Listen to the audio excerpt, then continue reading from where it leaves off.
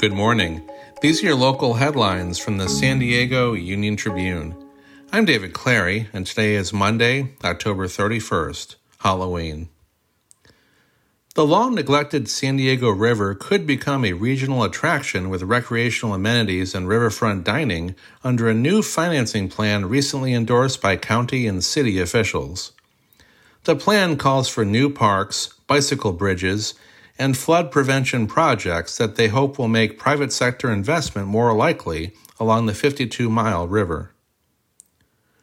A study of data from 4 large California sheriff's departments found that people of color, particularly black people, are stopped at higher rates than their white counterparts. The analysis looked at stop data from departments in Sacramento, Los Angeles, Riverside, and San Diego counties. The death of a 66-year-old man early Sunday near a Santee transient camp is being investigated as a possible homicide, according to the Sheriff's Department. Deputies responded at 2 a.m. to a call from the Santee Fire Department regarding a man found face down on a dirt trail at the end of Chubb Lane near North Magnolia Avenue. You can find more news online at SanDiegoUnionTribune.com.